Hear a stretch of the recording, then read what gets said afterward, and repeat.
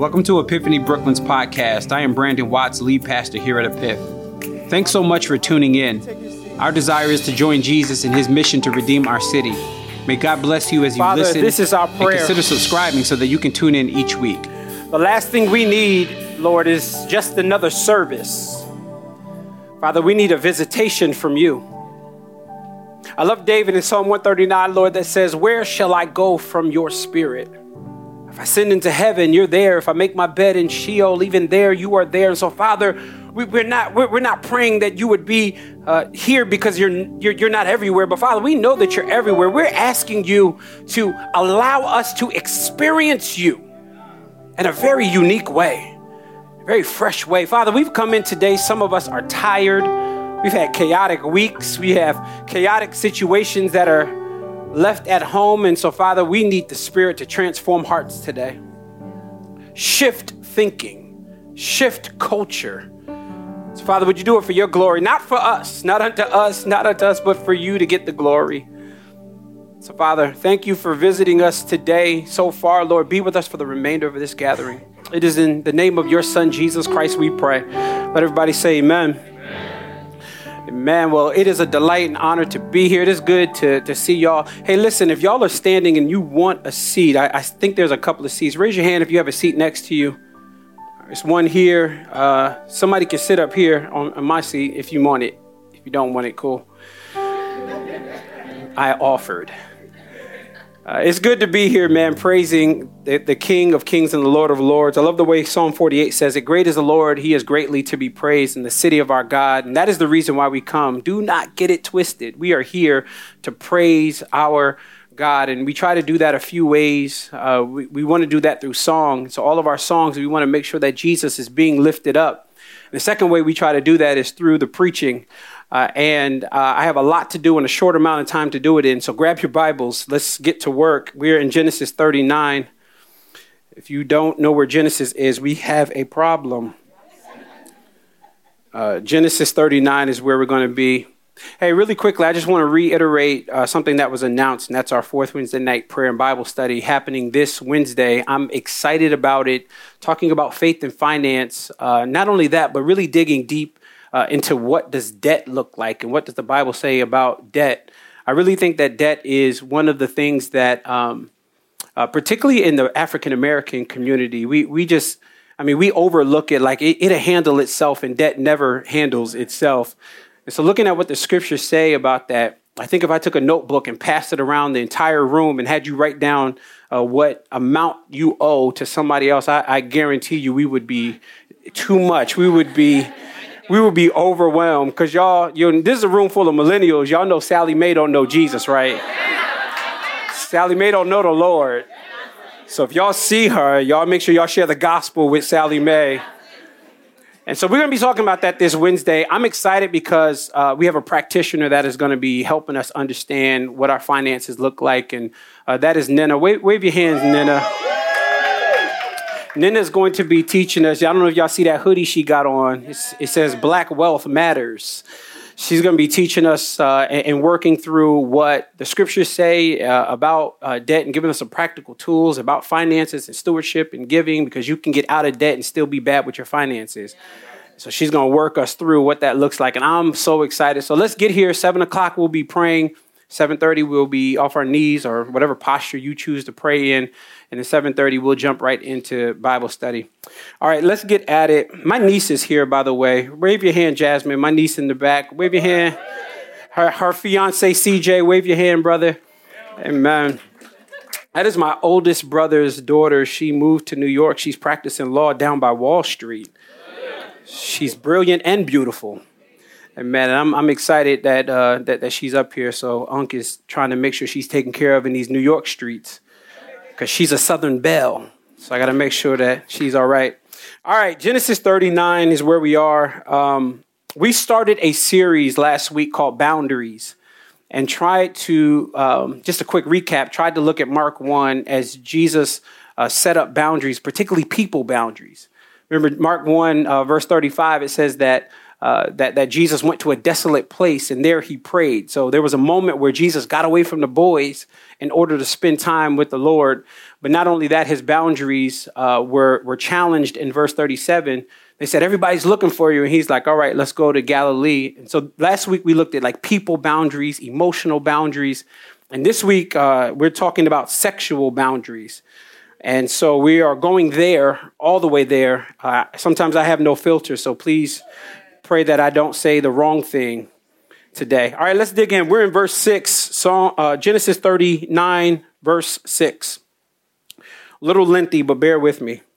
So he, meaning Potiphar, left all that he had in Joseph's charge, and because of him, he had no concern about anything but the food he ate. Now Joseph was handsome in form and in appearance. And after a time, his master's wife cast her eyes on Joseph and said, underline these 3 words, lie with me. But he refused and said to his master's wife, behold, because of me, my master has no concern about anything in the house, and he has put everything that he has in my charge. He is not greater in this house than I am, nor has he kept back anything from me except you, because you are his wife. How can I do this great wickedness and sin against God? And as she spoke to Joseph day after day, he would not listen to her, to lie beside her, or to be with her.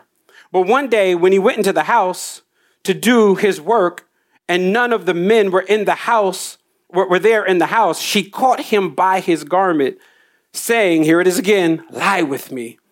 And he left his garment in her hand and fled and got out of the house.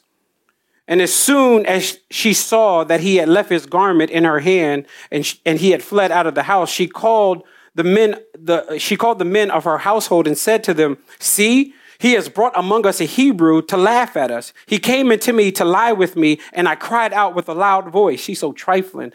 Verse 15. And as soon as he had heard that I lifted up my voice and cried out, he left his garment beside me and fled and got out of the house. Then she laid up her garment by her until her master came home. And she told him the same story. The Hebrew servant whom you have brought among us came into me to laugh at me. But as soon as I lifted up my voice and cried, he left his garment beside me and fled out of the house. And as soon as his master or Potiphar heard the words that his wife spoke to him, this is the way your servant treated me, his anger was kindled.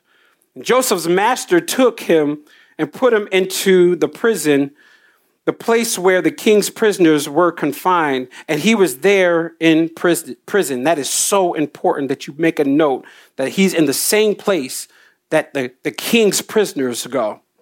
Verse 21, but the Lord was with Joseph and showed him steadfast love and gave him favor in the sight of the keeper of prison. It says the keeper of the prison put Joseph in charge of all the prisoners who were there in the prison. Whatever was done there, he was the one to do it. Last verse. The keeper of the prison paid no attention to anything that was in Joseph's charge because the Lord was with him. And whatever he did, the Lord made it succeed. I want to preach today from the topic entitled Thirst Trap. Thirst Trap. Look at your neighbor and just say, are you thirsty? We're going to find out by the end of this passage. Let's look to the Lord real quick. Father, we thank you. We're at it again, Lord. We're back in your word, and we don't want to presume upon your goodness. We need you, God. We need you to speak to us today. We need you to open up our eyes so that we can behold the wondrous things out of your law. So, Father, I'm praying for not just a bunch of notes to be taken, but I pray, oh God, for transformed lives today. Would you make us a healthy church because we have boundaries and guards up? Would you make us healthy people because we have sexual limits to what we will do? So, Father, would you expose us today? That's the greatest thing we need. We need exposure. We need to know we wrong when we wrong. And so, Father, would your word do that? Not my opinion, but your word. Father, I pray finally that Jesus would be the hero of this passage. Even though he's not explicitly mentioned, Father, help us to look at Jesus, not Joseph. Help us to look at Jesus and the work that he accomplished on the cross, which gives us the power to say no. It's in Christ's name we pray and give all glory. Let everybody say amen. Amen. Thirst trap. One afternoon, chilly afternoon during the spring, a few springs ago, I was sitting in my backyard and I just got a new book. And so I was excited to crack it open and start reading. At the same time, my wife just got me a new fire pit. Assembled the fire pit and put it together, and sitting in my small backyard with my new book. I got some fresh logs. I threw them on and I lit a fire. And I mean, the night couldn't have been more perfect. It was very calm. It was very peaceful until a few minutes later when I heard sirens outside. And then I looked through my back door and firemen were busting down my back door and jumping over my neighbor's fence to get into my yard. Clearly, they thought that I had a fire back there that was out of control. But I didn't. When they got there, I was shocked and I was surprised. And my response to them was, I have a controlled fire. I have a fire that's in a fire pit. And fire pits are interesting. Fire pits are interesting. I did not know in the 5 boroughs of New York that they're illegal. I don't know if you knew that, but I didn't know that day. I quickly found it out. And, fire pits are interesting because they provide you with the ability to get warmth that you need from the fire. However, that same fire without the boundaries of the fire pit can burn down the whole house. It's dangerous without the fire pit, without limits, without boundaries. It doesn't only burn down my house, it burns down the whole block. And hear me well, that is the same way when it comes to sex. If you can stay within the boundaries that the scriptures give us between a husband and a wife, you are free to enjoy and be fruitful and multiply and enjoy. The first mention of sex was actually positive. It wasn't negative. Be fruitful and multiply. Enjoy. You're married. And so if we stay within the boundaries that the Bible gives us, there is safety. There is enjoyment. But once you step out, once you get outside of the boundaries, we are now in dangerous territory. And I love Joseph because he provides us with the perfect example of what it looks like to have limits on what he will do and what he will not do. He gives us a perfect example of what it looks like to have sexual boundaries. And just like last week, the boundaries were challenged. His boundaries will be challenged today. And his boundaries are challenged not just by anybody, but by a woman, not just by any woman, but by a married woman, not just by any married woman, but his boss's wife is going to challenge his boundaries today. Now, quick disclaimer before we dig into the passage. This sermon is PG-13. Look at your neighbor and just say it's PG-13. It is not suitable for children. So if you're listening by podcast, if you're watching this today on the video, we are excited that you're watching. But if JoJo's in the back seat, you might want to put your headphones on. Baby JoJo don't want to hear some of the stuff I'm going to say today because I'm going to get explicit. Because one of the most frustrating parts about talking about sex is we're talking about it outside of the church, but it's taboo to talk about it inside the church. Oh, but we're going there today. So y'all just put your seatbelts on as we work through Genesis 39. Look at verse 6 with me. Look how it starts out. So he, Potiphar, left all that he had in Joseph's charge. And because of him, he had no concerns about anything but the food that he ate. Now Joseph was handsome in form and in appearance. And after a time, his master's wife cast her eyes on Joseph and said, lie with me. There's a couple of things that you should note right off the bat. Number one, Joseph is handsome in form and in appearance. That means he's cute and he probably worked out and had a nice body. I don't know if he looked like Idris Elba. I don't know if he looked like Michael B. Jordan. I don't know if he looked like, what's the dude from Queen Sugar? Kofi. I don't know if he looked like Kofi. I don't know who he looked like, but here's what I know. He don't look like Lil Wayne. That was a little shade right there. What we gather from verse 6 is that he is handsome in form and in appearance. And most of the time, if not all the time in the Old Testament, whenever the Bible says someone gives us the detail, this physical detail that they're handsome in form or in appearance, it's typically tied with negativity. Did you know that? So Saul is mentioned as being handsome. In 1 Samuel chapter 9, this is what it says. There was not a man among the people of Israel more handsome than Saul. But Saul is also tied with negativity because this is the same Saul that when he rose to the power of being king, he forgot who God was. So the Bible says God forgot who he was. God removed him from his kingship. Also, Absalom. Absalom is mentioned as being handsome as well. 2 Samuel chapter 14. Now, in all of Israel, there was no one to be praised much more for their handsome appearance than Absalom. Watch how cute he is. From the sole of his foot to the crown of his head, there was not even a blemish on him. But Absalom, just like Saul, is tied to negativity because Absalom tries to take the throne from his father David. And once again, the Bible gives us this detail about Joseph, and it's tied to negativity. How do I know? Because it is his attractiveness that lures and gets him unwanted advances from his boss's wife. So he is tied to the same negativity. The Bible says that in verse 7 that she looks at him and she gives him this phrase, lie with me. You know how aggressive that is? The Old Testament was written in a language called Hebrew. And in Hebrew, this is not an option. This is not a good idea. This is not something that you can choose to do or not to do. She is giving an imperative. This is a command. In the Hebrew, it literally means sex now. It means right now. You studied Hebrew, mama. This means right now, sex now. And hear me well. What this woman is doing right now is really putting him in a predicament that if he says no, it could cost him his life. You got to understand something that's happening right now.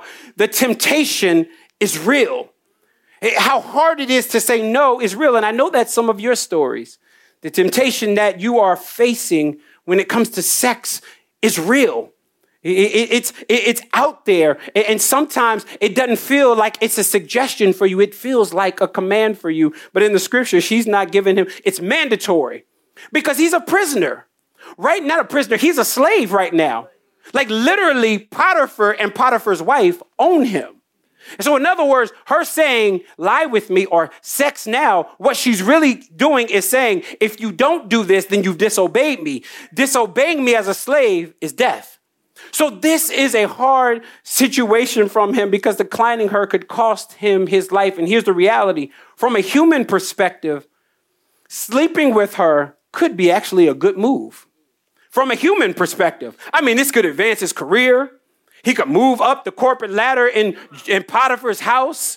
I mean, he's a slave, so therefore he has no prospect for marriage. He won't get married as a slave. And so every now and then getting a quickie from Potiphar's wife might actually be a good idea from a human perspective. If he does a good job, maybe she'll go to her husband and say, release him. This could be his way out. You got to understand how serious this is right now. We read the passages like this and we rush over them. Okay, she wants sex, but this is hard for him to say no.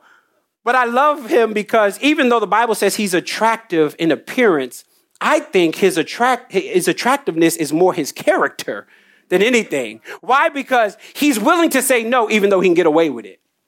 And that's when you know you got real good boundaries. You know you got real good boundaries, not publicly, but privately, when nobody else would know, when nobody else would find out, when you can get away with it, when you up at 3 o'clock in the morning with the laptop open and you choose to close it and go to sleep because you got boundaries, then and only then are the boundaries good boundaries. Private boundaries. And so the Bible says that Joseph here, Joseph is being pursued by a woman that wants sexual pleasure from him. And, you know, her saying to him, sex now, it puts him in such a place that, you know, I love him because he doesn't try to spiritualize this right now. He's not looking and going, okay, let me disciple her. He's not in this moment going, let me teach her a biblical lesson on purity. Let me teach her the Hebrew of what it means to be faithful. He doesn't do any of that. The Bible says he flees. He gets out of the house, and I do not want to downplay how hard your temptation is. I know the temptation is real. Sometimes a cold shower don't work. What are you going to do when reading the Bible, you still horny? Okay, see, we talking about this in text message, but we can't talk in church? Y'all going to leave me out there? What happens when you go through Romans and your mind still is wandering? What you need is Galatians chapter 5. You need spiritual discipline. You need what Joseph has. He's like, nah, I can't do that. The Bible says, she says, sex now. She says, lie with me. And her saying, lie with me, you got to note that she's also abusing her power. Because as Potiphar's wife, she knows that he's not able to say no, or else that's death for him. So what she's doing is she's asserting an authority over him that is abusive. And although the text gives us this abuse happening from a woman to a man in our culture, I've seen far too many times where a man tries to exercise authority over a woman that he don't have. We try to exercise authority over females. And you know the main ways we see this, brothers, we got to be careful with how aggressive we're pushing up. You got to be aggressive with trying to pressure her to have sex. You got to be, and most of the time I see this in how guys try to holler at females. Yo, shorty! Like, bro, you're a bum. You across the street. Like, and hear me, ladies, I apologize on behalf of all men because I know it is hard for you to go through the day. You can't jog without somebody trying to holler at you. Yo, ma, come here. Why put a smile on your face? Why you always looking angry? I'm angry because every time I walk by, you try to holler at me. Go get a job. That's why I'm angry. I was walking down the street with Ty, and we were walking and I was walking a few steps ahead of her. And because she was behind me, we walked past these young guys and they didn't know that she was with me. And so this young guy tried to holler at her. And then I turned around and he knows that I'm nice with these hands. And so he backed up. He says, I'm sorry, that was disrespectful. I didn't mean to be disrespectful. Anybody saved that still got hands? I mean, y'all? Okay, just want to check. Don't push up the wrong way. Because I'm saved and I'm still being sanctified, so I might cuss you out too. Y'all being real? So the Bible says that she's pressuring him. She's exercising an authority over him. Yeah, I was talking to Lamique earlier this week, and she said that she was coming to the church, and on her way to the church, this dude was like, yo, you look like a chocolate piece of candy that I want to bite into. I'm like, bro, I knock your teeth out, bro. Like seriously. What you're saying in that moment is you look like candy that I want to own. You're exercising dominance and a power that you don't have over a female that you don't even know. So Potiphar's wife tries her best to lure him in by exercising authority over him, and it is dangerous. And brothers, even though this is a woman in the text doing it, we gotta be so very careful with how you try to exercise seeming authority over a female that you really don't got. Hello, somebody. So the Bible says that she comes to him. She sees his handsome appearance. She sees his handsome form. In verse 7, she says, lie with me. But I love him because his response to her is great. Look at his response. Verse 7. And after a time, his master's wife cast her eyes on him, on Joseph, and said, lie with me. But he refused and said to his master's wife, behold, because of me, my master has no concerns about anything in the house. And he has put everything that he has in my charge. He is not greater in this house than I am, nor has he kept anything back from me except for you, because you are his wife. Don't miss this part of the text. How then can I do this great wickedness and sin? Please note that he realized that if he falls into the thirst trap, it's not just a bad thing. It's not just a naughty thing you slap your hand on. It is great wickedness and sin. He realizes that if he crosses the sexual boundaries, he identifies it as sin and wicked. Why is this important? Because one of the things I've experienced with pastoring is one of the first steps that is taken when you start to be attracted to a particular sin is we stop calling it sin. We just say, hey, that's how I am. Culture accepts this because it's a cultural norm. The church is behind the time. Everybody else doing it. I ain't that bad. We all got sin. Pastor B tell me every week that I'm a sinner, so therefore it should be acceptable. And what you're doing is you don't have limits because what you're doing is justifying your appetite for a particular sin, and you stop calling it sin. We stop calling it great wickedness. We stop calling it sin. But I love Joseph because he understands that the thirst trap is so dangerous because it is great wickedness and it is sin. You've been desensitized to the sin. You've been so desensitized that you think that it's acceptable because everybody is doing it. But in reality, it is not acceptable. It's great wickedness. It is sin. Okay, Pastor B, you got to just be explicit. Give me details. Give me a list of where I'm desensitized. We do that with oral sex.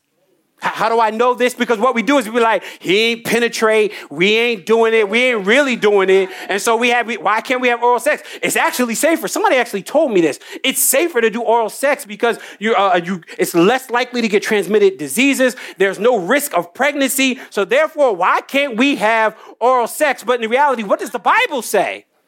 What does God say about, and I'm not talking married folk. Listen, if you're married, have fun. There's a verse in Song of Solomon where Solomon says, I want to go into her garden and eat of its fruits. I need a husband to say, praise God for Song of Solomon. I'm just saying that to save your marriage, you read Song of Solomon. We do this with oral sex. We be like, you know what? It ain't really sex, but the Bible is clear. Here's what Ephesians chapter 5, verse 3 says. But sexual immorality and all impurity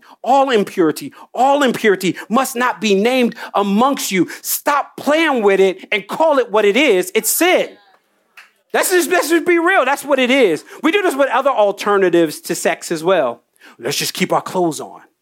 We used to call it dry humping. Oh, see, y'all thought just teenagers dry hump. Some of y'all adults got your clothes on and you go all the way. But what it is it's sin. All impurity, Ephesians chapter 5, verse 3, all impurity must not be named amongst you. And that is what we do. We look for loopholes to justify our perversion. But in reality, I love Joseph because he's not justifying anything. He's not saying, he realizes that it's sin and it's wicked, but he also realizes who the sin is against. Verse 9 says, how can I do this great wickedness and sin against God? What's crazy is you would think that he would say, how can I do this great wickedness against my boss, Potiphar? How can I do this great wickedness against you? He understands that the greatest offense when it comes to falling to the thirst trap is a sin against God. David does the same thing when he sleeps with Bathsheba. In Psalm 51, he picks up the pen and writes a repentance. Tucked away in verse number 4, I love David because he says, against you, God, and you alone have I sinned. Bro, you sinned against Uriah. You sinned against Bathsheba. But he understands that the greatest offense in the thirst trap is sinning against God. And so he says, how can I do this great wickedness? And how can I do this great sin? He doesn't try to justify any of his behavior. He knows that it's wicked. He knows it's sin. But watch what happens here in verse 10. Because she's persistent. Remember last week when I said, it's not enough just to set up boundaries. You got to maintain the boundaries. The reason you got to maintain them is because, especially with sex, it's persistent. You might say no today, and then Monday be weak. But you got to know how to maintain the boundaries because homegirl in the text is persistence. Y'all would say it's thought-like behavior, but I'm not gonna say that. I'm gonna just say that she's persistent. How do I know she's persistent? Look at verse 10. And as she spoke to Joseph, here's persistence, day after day. And he would not listen to her or lie beside her or be with her. But one day when he went into the house to do his work, and none of the men of the house were there in the house, she caught him by his garment saying, lie with me or sex now. But he left his garment in her hand and fled and got out. I love this because, day after day, she's coming to him and she's trying to seduce him. She's trying to lure him in day after day. And the Bible says that he wouldn't be with her. He wouldn't lay next to her. He wouldn't even listen to her. It got so bad that verse 12 says, the only option I have in this situation is to run. See, what we do is he's not staying in the house and saying, some harmless flirting ain't that bad. I can just flirt with her a little bit. See, what we do is we try to see if we can get close enough to the fire without getting burned. Anybody ever did that? You walked in and you said, I ain't going that far, and you went all the way. What you did was you tried to play with fire and you got burned. But the Bible says that Joseph doesn't do that. He doesn't do that. He doesn't sit there and deny her sex, but get caught up in an emotional affair. Because you know some people don't want to sleep with you. They just want to know that they can. So you get caught up in an emotional affair. He doesn't even do that. Joseph flees. He doesn't spiritualize this. He doesn't say, I'm going to give her the gospel. He doesn't do none of that because the reality, here's the reality when it comes to it. Many of you are dating somebody and you're in a sinful relationship and you're calling it evangelism. You can't disciple who you're sleeping with. Huh? We listen to me. This is what we do. We get in the relationship and we be like, I'm gonna have some spirituality rub off on her. Nah, bro, she gonna rub off on you. I'm gonna give him the gospel. He gonna come to know the Lord. But at the same time, we sleeping together. No, it don't work. It always is the opposite. You always take on his spirit. He never takes on yours.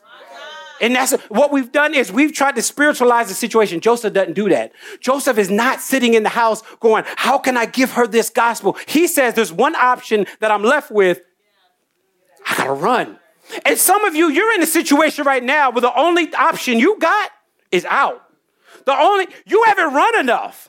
You haven't fled. You're still there. You're entertaining him. You're entertaining it. And what you're doing is you're getting close to the fire. You will get burned. You will.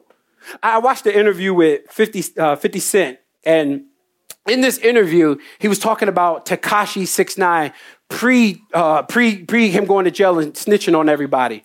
And so in this interview, the interviewer says to 50, he says, you know, Tekashi 6ix9ine just has a lot of fans around the world. How does he get so many fans? And his response was interesting to me. He said he gets so many fans because most people want to be in the gangster life, but they don't want to get shot.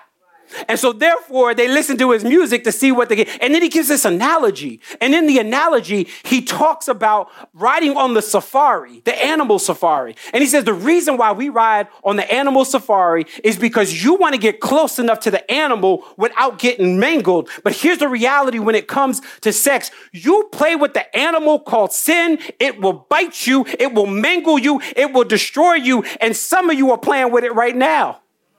You're in the midst of it right now. What you're doing is trying to get close to the fire. I love Proverbs 16 where it says that how can a man carry fire next to his chest and not get burned? No, you'll get burned. It will get you. You ever seen the videos with the people sitting next to the animal and they petting the lion?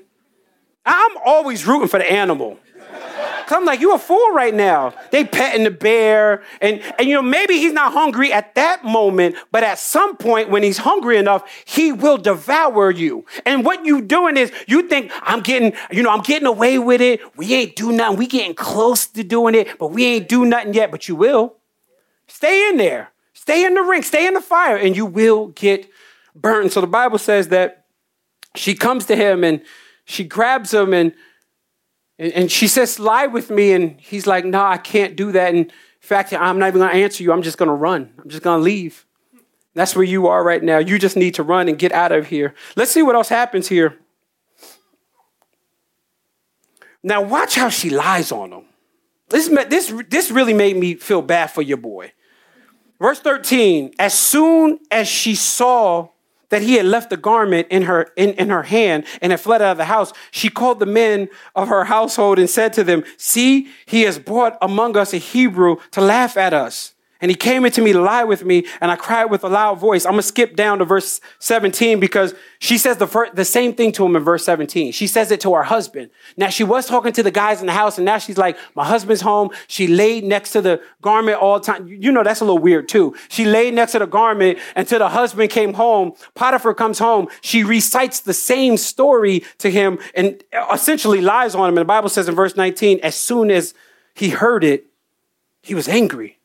The anger in him kindled, and it was so kindled that he threw him in prison. And, you know, when I read this, I'm like, man, I feel bad for Joseph, not just here, but look at the story of Joseph. He's put into a pit because his brothers were envious of him. From the pit, he is sold into slavery, and now he is a slave of Potiphar. Now that he's a slave of Potiphar, Potiphar's wife lies on him, and he gets put in jail. But understand, he was not in jail for a day. If I understand my Bible correctly, Psalm 41, verse 1 tells me he was there for 2 years. All because he had boundaries. All because he had limits. All because he didn't want to fall into the thirst trap. He was put into prison for 2 long years. And I think there's a purpose to him being put in prison. You know what I love about God? Even though he was in prison, God didn't leave him. You know how I know? Because there's a melodic line that runs through Genesis 39. I don't know if you picked it up, but there's a phrase that repeats itself over and over again. It's in verse 2, it's in verse 3, it's in verse 21, and it's in verse 23. Can I read that to you real quick? It says, verse 2, the Lord was with Joseph. Verse 3, his master saw that the Lord was with Joseph. Verse 21, but the Lord was with Joseph. Verse 23, the Lord was with him. Joseph, even though he was maintaining boundaries and he keeps getting the short end of the stick in life, God remained with him. And I don't know who you are in here, but please hear me and hear me clearly that you might be upholding boundaries and it might be hard and you might be ready to give in, but God is with you. Or maybe the opposite. Maybe you fell. Maybe last night was a turn-up night and you fell last night, but you can be redeemed this morning because God is with you. If you've trusted in Jesus, Jesus says crazy stuff like, I will never leave you nor forsake you. Yeah, you might have failed, but get back up because God is with you. Yeah. The Bible says that God was with Joseph. You know, when I read this passage, I often don't understand why in the world would God do this to him? Why would he allow people to put him into a pit, sell him into slavery, and then get lied on to get into a prison that he's there for 2 years, and he does it all because he's faithful to the Lord. But I realized something so strategic earlier this week. Here's what I realized, that if Joseph, it doesn't have boundaries, if he falls into the thirst trap in Genesis 39, the rest of the scriptures are tampered with. You got to understand how woven together the scriptures are. If you pull a string in Genesis 39, the New Testament wrinkles. You got to understand. Now, God is not in heaven bound by Joseph's behavior, but you cannot deny that God uses Joseph's boundaries and his limits in order to push us all the way to Christ. Can I show you it? Now, do me a favor. Don't check out on your boy on this. I see some of y'all falling asleep. Come on, y'all wake up. If you go on your phone on Facebook, I pray your thumbs would cramp up and your phone would just shut off. Because what I want to do is I literally want to walk us from a genealogy from Adam all the way to Jesus. Let me say that again. I want to walk us through a genealogy from Adam to Jesus. And then stay with me because I want to show you how chapter 39 fits within the greater scheme of Scripture. Y'all gonna stay with your boy? Yeah. Okay, let's put on our school hats. We're gonna take a quick trip down a genealogy. We're gonna go from Adam to Jesus. Stay with me here. For those of you who are teachers, I know y'all are visual learners, so we'll work through this. The first person that was ever created, the Bible says in Genesis 1:1 that God created everything. Not people yet, but created the heavens and the earth. And after he created everything, he created man. And the first person he ever created was who? Amen. Y'all read your Bibles. Adam is the first person created. How God creates him is so dope. God sits up in heaven and he canvases the earth and he digs down in the dirt and he forms a man by the name of Adam. He brings all the livestock and says, name all the livestock here. But after all of that, God looked at Adam and I think he felt bad for him. He's like, you know what? It's not good for man to be alone. So what I need to do is I need to give him some divine anesthesia, knock him out, pluck a rib out and create a woman. The woman that he created, y'all seen them curves? The woman that he created was Eve. Now, it's interesting. After Adam and Eve are created, God has some rules for them. He's like, listen, you're free to eat from everything in the garden. But the tree that's in the middle of knowledge of good and evil, don't touch that one. What did they do? They touch it because you know we're not good with rules. You tell me not to do it. That's exactly what I'm going to do. And so they actually go and they eat of the fruit of the knowledge of the tree of knowledge of good and evil. And God curses them. But even in God cursing them, he gives a great promise to them. Genesis 3:15, please put that in your notes. Genesis 3:15 is the first promise of a savior. The Bible says that God looked at the serpent and he said to the serpent, you're going to bruise his heel, but he's going to crush your head. saying that the seed that comes out of you, Eve, will come one day, will be a Messiah. So she believes it. He believes it. They get busy. They're fruitful and multiply, and they have their first son, a guy by the name of Cain. Now, Cain has anger management problems. Unfortunately, Ayanna Fix My Life isn't for thousands of years, so he don't have nobody to give him therapy. It's just him, and he gets angry with his brother. His brother is by the name of Abel. He gets angry with Abel and strikes him with a rock and kills him, and he's out of there. After Abel, Cain is left alone, but don't worry, Genesis 3:15 has to be fulfilled. God cannot lie. If he said the promise is going to come through you, it's going to come through you. So what does he do? They have another child, Seth. Now, Seth is so important. Seth is important because 8 generations later, out of the loins of Seth, y'all still with me? Yeah. Out of the loins of Seth comes a man by the name of Noah. Noah is born 8 generations later, and he comes through the lineage of Seth. Noah is great because Noah is told to build the ark. I'm going to flood the earth. There's great wickedness on the earth, and therefore I'm going to flood everything, but 8 people will be saved. The 8 people that are saved is Noah, Noah's wife. Noah has 3 sons and their wives. So 8 people are saved. Who are the sons of Noah? Here they are. Shem. Y'all know the next one? Okay, Ham is coming. Japheth. And Ham. Here's what's important. Don't miss Shem. Shem is important because Shem is carrying Genesis 3:15 promise. How do I know that? Because through Shem, 8 more generations, we get a guy by the name of Terah. Now, you may not know that name Terah, but that name is very important. Why is it important? Because from Terah comes Abraham. Abraham gets the same promise that Adam and Eve got. In Genesis 22, God looks at Abraham and says, from your seed will the nations be blessed. That is the Messiah. From Abraham's lineage will come a Messiah. Abraham has a son by the name of Isaac. Isaac has a son named Jacob. Y'all know y'all Bible. I love it. Has a son named Jacob. Now, Jacob must have had a few hot boy summers because Jacob had a bunch of kids. Reuben. He had Simeon. He had Levi. He had Dan.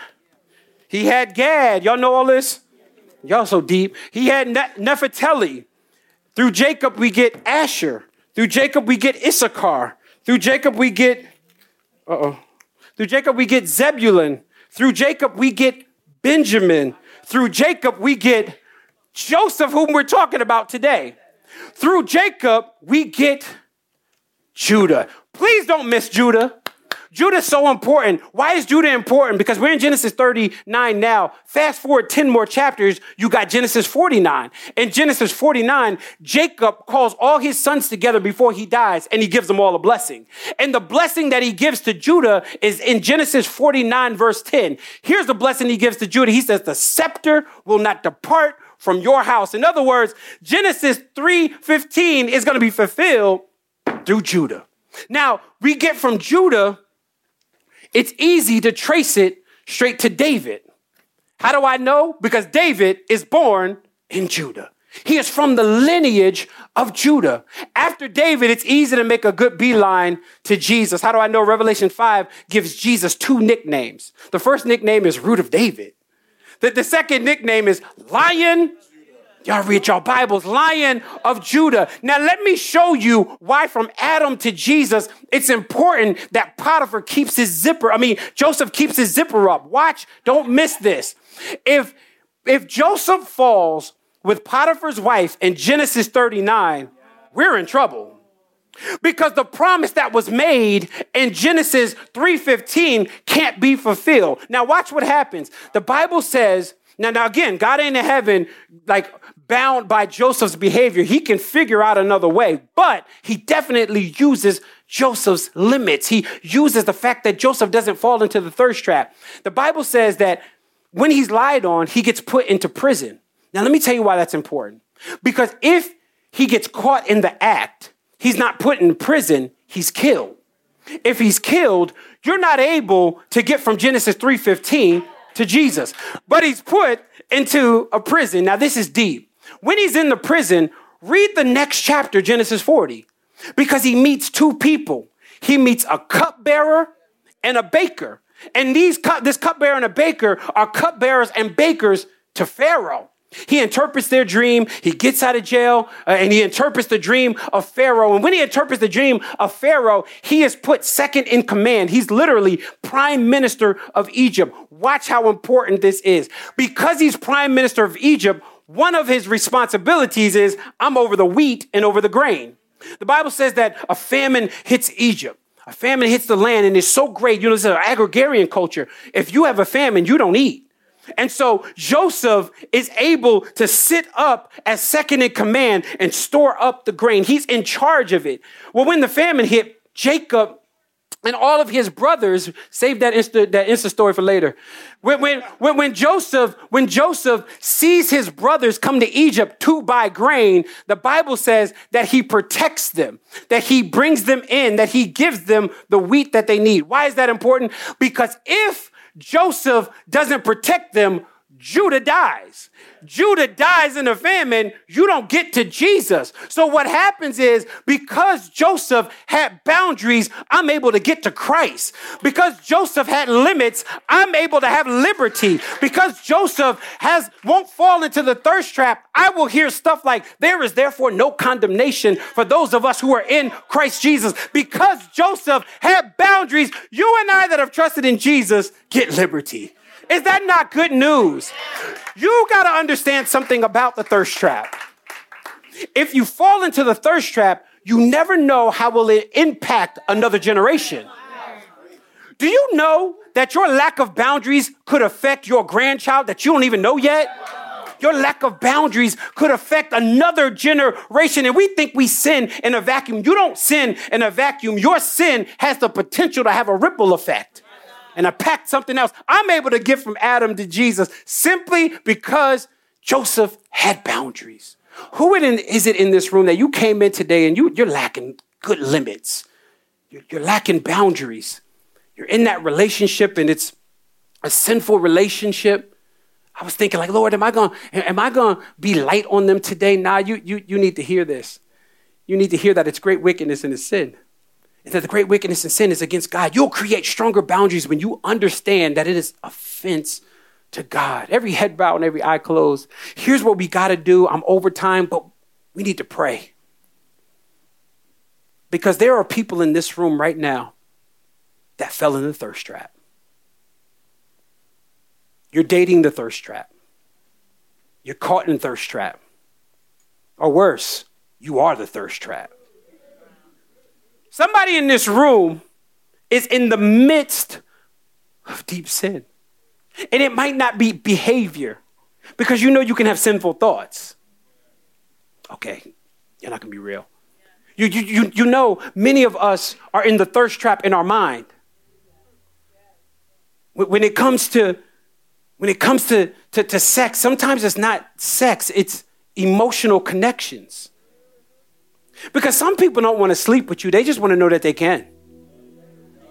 They don't really want to go all the way. And once they see that they can, they're done with you. You got caught up in emotional attachment. Here's my prayer today, that you would break free. That you would realize the danger in that sin. So do me a favor. We ain't got a lot of time. If it's you, if you know that I've made bad decisions before, I'm almost close to falling in the thirst trap. If that's you, can you do me a favor? Just come to the altar.